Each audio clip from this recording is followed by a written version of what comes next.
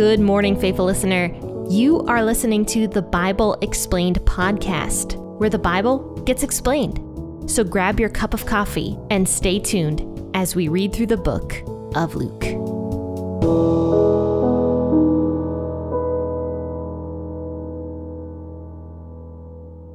Hello, faithful listeners, and good morning. Thanks for tuning into another episode of the Bible Explained podcast. And today we are doing a From Christ episode. I don't know if you guys ever have noticed the way I name the podcast episodes. So for more clarity on that, because I actually don't know if I've ever explained that once in the 2 years that I've been doing this podcast about the way I name the podcast episodes. I might have a long time ago, but I don't remember. But anyway, I named the Tuesdays and Thursday podcast episodes where I do a New Testament episode from Christ in parentheses around them. That just means I'm doing a New Testament episode because we're mainly talking about from Christ, the new covenant. And then obviously when I do my Old Testament episodes, those ones are called From Creation, next to the title of the podcast episode. So that's just a way for you guys to identify a little bit better if we are in the New Testament or the Old Testament. Because I know sometimes the books of the Bible can get kind of confusing, especially to people who are new to Scripture. I want them to understand if we're doing Old Testament that day or New Testament that day. So from creation means Old Testament, from Christ means New Testament. So let's go ahead and talk about Luke 13, because today we are in the New Testament, and I'll be reading verses 10 through 21 out of the WEB this morning. He was teaching in one of the synagogues on the Sabbath day. Behold, there was a woman who had a spirit of infirmity for 18 years. She was bent over and could in no way straighten herself up. When Jesus saw her, he called her and said to her, "Woman, you are freed from your infirmity." He laid his hands on her, and immediately she stood up straight and glorified God. The ruler of the synagogue, being indignant because Jesus had healed on the Sabbath, said to the multitude, "There are 6 days which men ought to work. Therefore come on those days and be healed, not on the Sabbath day." Therefore the Lord answered him, "You hypocrites! Doesn't each of you free his ox or his donkey from the stall on the Sabbath and lead him away to water? Ought not this woman, being a daughter of Abraham, whom Satan had bound for 18 long years, be freed from this bondage on the Sabbath day?" As he said these things, all his adversaries were disappointed, and all the multitudes rejoiced for all the glorious things that were done by him. He said, "What is God's kingdom like? To what shall I compare it? It is like a grain of mustard seed, which a man took and put in his own garden. It grew and became a large tree, and the birds of the sky lived in its branches." Again he said, "To what shall I compare God's kingdom? It is like yeast, which a woman took and hid in 3 measures of flour, until it was all leavened." So this was getting very, very close to the time when Jesus was about to die. So he was getting to be more popular. More people were coming to see him, to hear him preach, and to get healed by him. But also he was becoming more and more hated by people who rejected him and by the Pharisees. But Jesus was not afraid of them. He was not afraid to publicly go into the synagogues and preach and teach and heal. In fact, he did up until the very time when he was about to die. So I just think it's so interesting how unafraid Jesus was of the people who wanted to kill him. But anyway, here in verse 10, it says he was teaching in one of the synagogues on the Sabbath day. There were many synagogues, just as there are many churches. And so Jesus would go into specific synagogues that he was invited in to teach on the Sabbath day. The Sabbath day was the day of rest. And it says here that there was a woman who had a spirit of infirmity for 18 years. She was bent over and could in no way straighten herself up. So for 18 years, this woman dealt with an infirmity. But this wasn't just an ordinary infirmity. This was a spiritual infirmity. And I don't know if this woman had sinned in the past in order to have this infirmity on her. And we talked about that a few episodes back, like maybe a couple months ago. We talked about how not all infirmities are due to like a spiritual nature. But some are. And there are instances of scripture where some infirmities or illnesses are due to a spiritual nature, and this is one of them. And we don't know what happened here. We don't know anything about this woman's history. We don't know if she sinned. We don't know if, we just don't know what happened here. But somehow a spiritual issue caused this woman to be bent over, and she couldn't straighten herself up at all. So it was probably very embarrassing to go out, but yet she still took the time to go to the synagogue that day, not knowing that Jesus was going to be there, but she just went. She was probably walking with a cane or a stick, and she had to stare at the ground the entire time she walked to the synagogue, because it says she couldn't straighten herself up in any way. So whatever happened to her spine was pretty bad, to the fact where she could not at all walk normally or straighten up at all. So Jesus has compassion on this woman, because it says here in verse 12, when Jesus saw her, he called her and said to her, "Woman, you are freed from your infirmity." He didn't ask her, he didn't do anything, he just invited her over to be freed. And the other cool thing about this is the fact that she did not ask for anything from Jesus either. At least I don't think she did, because it says when Jesus saw her, he had compassion on her. He saw her, had compassion, and called her over and said, "Woman, you are freed from your infirmity." So he laid his hands on her, and immediately she stood up straight and glorified God.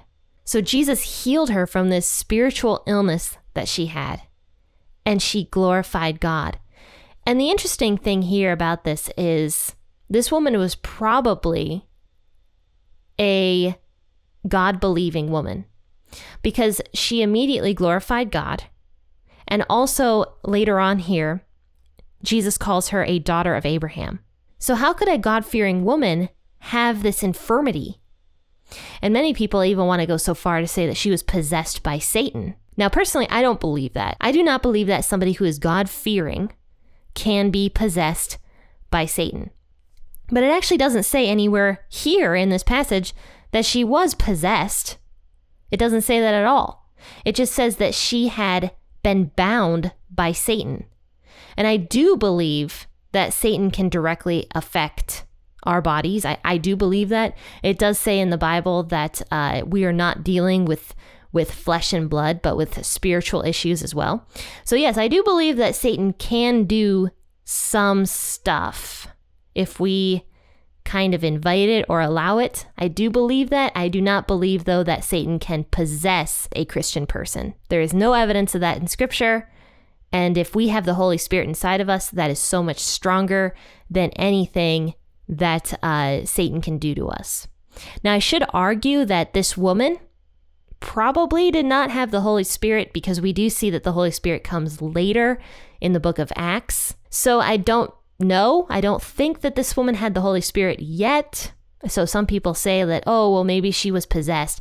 But then why would she be going to the synagogue? Why would she be doing any of that? Typically, people who were possessed were not found in the synagogue. If you look at the history of possession that Jesus has done, it was usually people out on the street. Sometimes it was Gentiles. It was not typically people found in the synagogue that I know of. So I just don't think that this woman was possessed. I think something had happened spiritually in her life that caused her to become like this at one point in time, but I do not believe that she was possessed. I also do believe that Satan's power is very limited, especially now that we have the Holy Spirit, because the Holy Spirit is widespread among the Christians. Anybody who is a true Jesus follower, a true believer in God, has access to the Holy Spirit. That is our free gift. And because of that, I believe that the Holy Spirit is so strong, and it is stronger than Satan's power. But I still think that there are some things that Satan can do. I believe he is a master of lies. And I believe that if we continue to believe those lies, sometimes this physical stuff can take hold of us. And I know one way that is so widespread here in America is through stress. And stress causes so many issues in life. And I believe that that stress sometimes is caused by the lies that we believe, that we have to do more, we can't have sleep, or we're gonna not be able to finish this project that is due. If we don't do this or that, or be better, or have a side job, or whatever, that we're not going to be able to succeed in life. We'll be failures.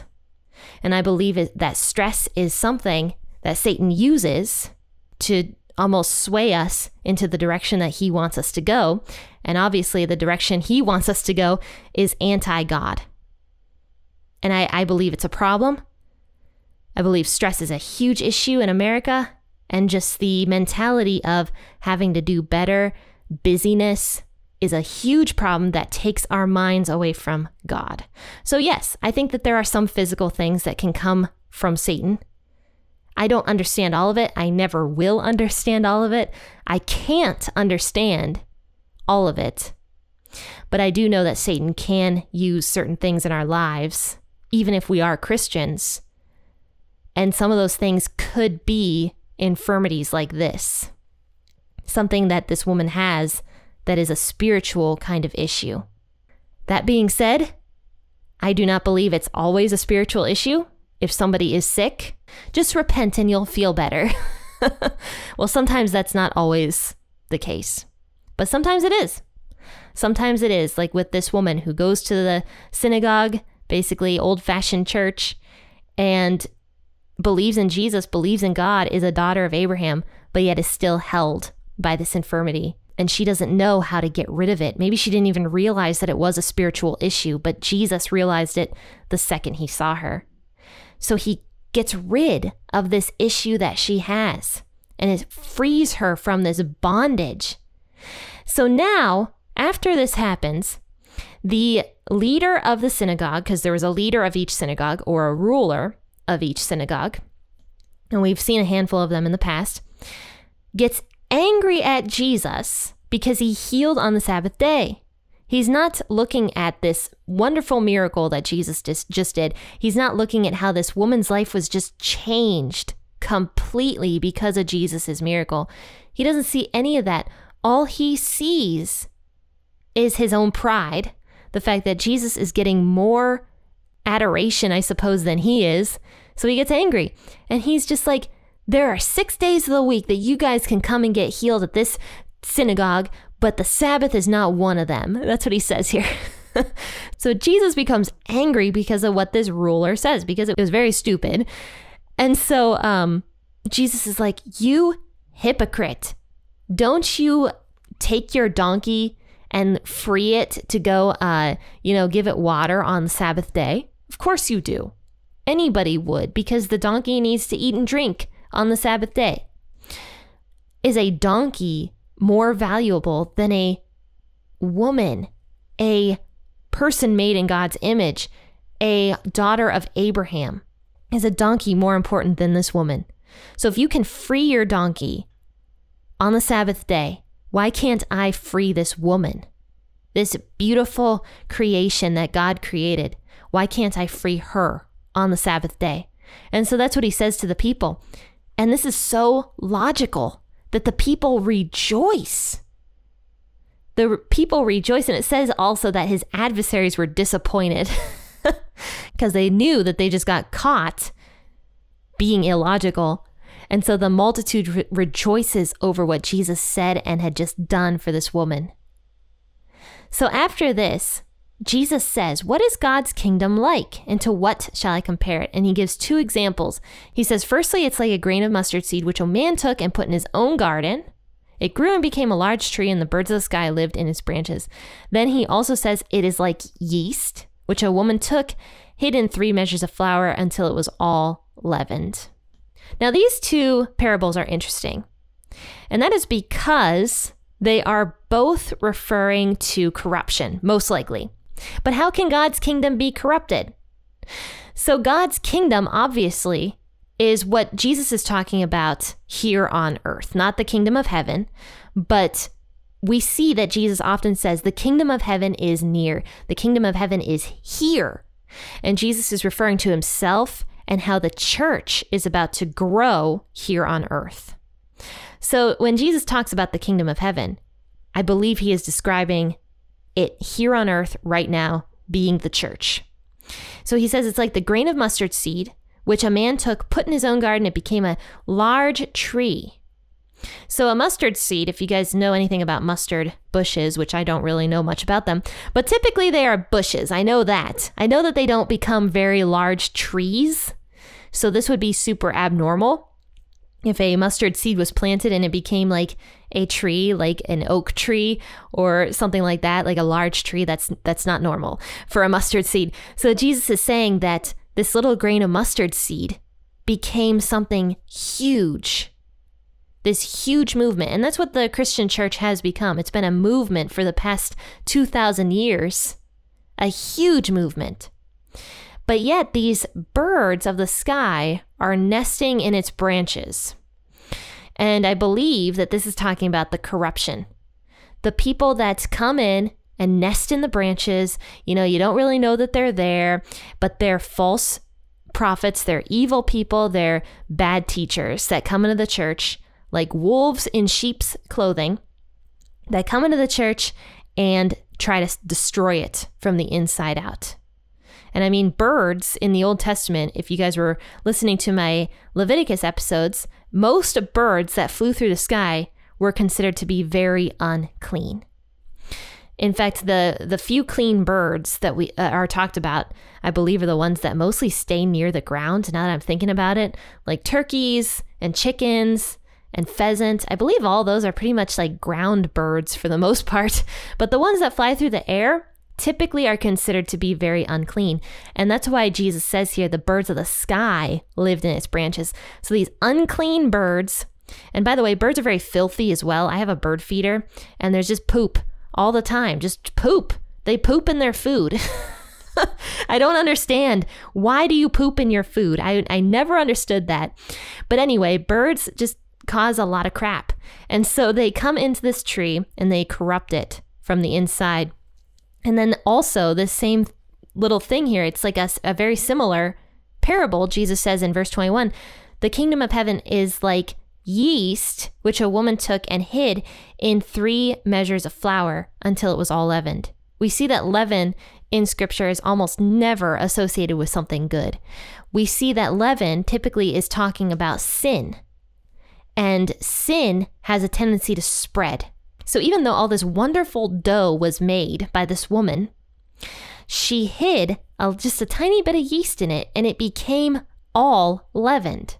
And we see that happening, the corruption in the churches, where a church will just like fall overnight because of corrupt leadership. We see that happen all the time. And I believe Jesus is also talking about this because right after he did this miracle where he healed the woman, this corrupt synagogue ruler or leader comes up to Jesus and becomes angry. And Jesus is exposing the corruption of that particular synagogue he was just in, where he says, that guy was a wolf in sheep's clothing. That guy was a bird of the sky coming and nesting in the mustard tree. That guy was like a little bit of yeast that corrupted the whole thing. So that personally is what I believe Jesus is talking about. So we need to watch out for these leaders, preachers, anybody who is teaching God's gospel, anybody who is leading people closer to God or saying that they are. We need to watch out for these people who are doing that. That includes any mega church pastor that is preaching, down to the Sunday school teacher, down to me. That includes anybody who is teaching God's word. We got to check them. We got to watch out for them. We got to make sure they are teaching the right things. And that is why I tell you guys, even though I am reading the scripture to you, the scripture passage and talking about it, I am passionately asking you to go in and read it for yourself. Any single time that I read scripture, I want you to read it. That's the most important thing, is getting yourself into the word. Because even though, yes, I can read it to you, it doesn't mean that I am reading you the correct thing or that I'm talking about the correct thing. So study the scripture for yourself to make sure that any leader is doing the correct job. All right, guys, well, thanks for tuning into this episode, and I hope it convicted you and that you liked it. And if you did, share it on your social media platforms and tell people that the Bible Explained podcast exists. So check out the Facebook page, facebook.com/P40 Ministries, to stay updated on some of the stuff that P40 Ministries does and that the Bible Explained podcast is doing. Well, anyway, I'm going to let you guys go with a happy listening, and God bless.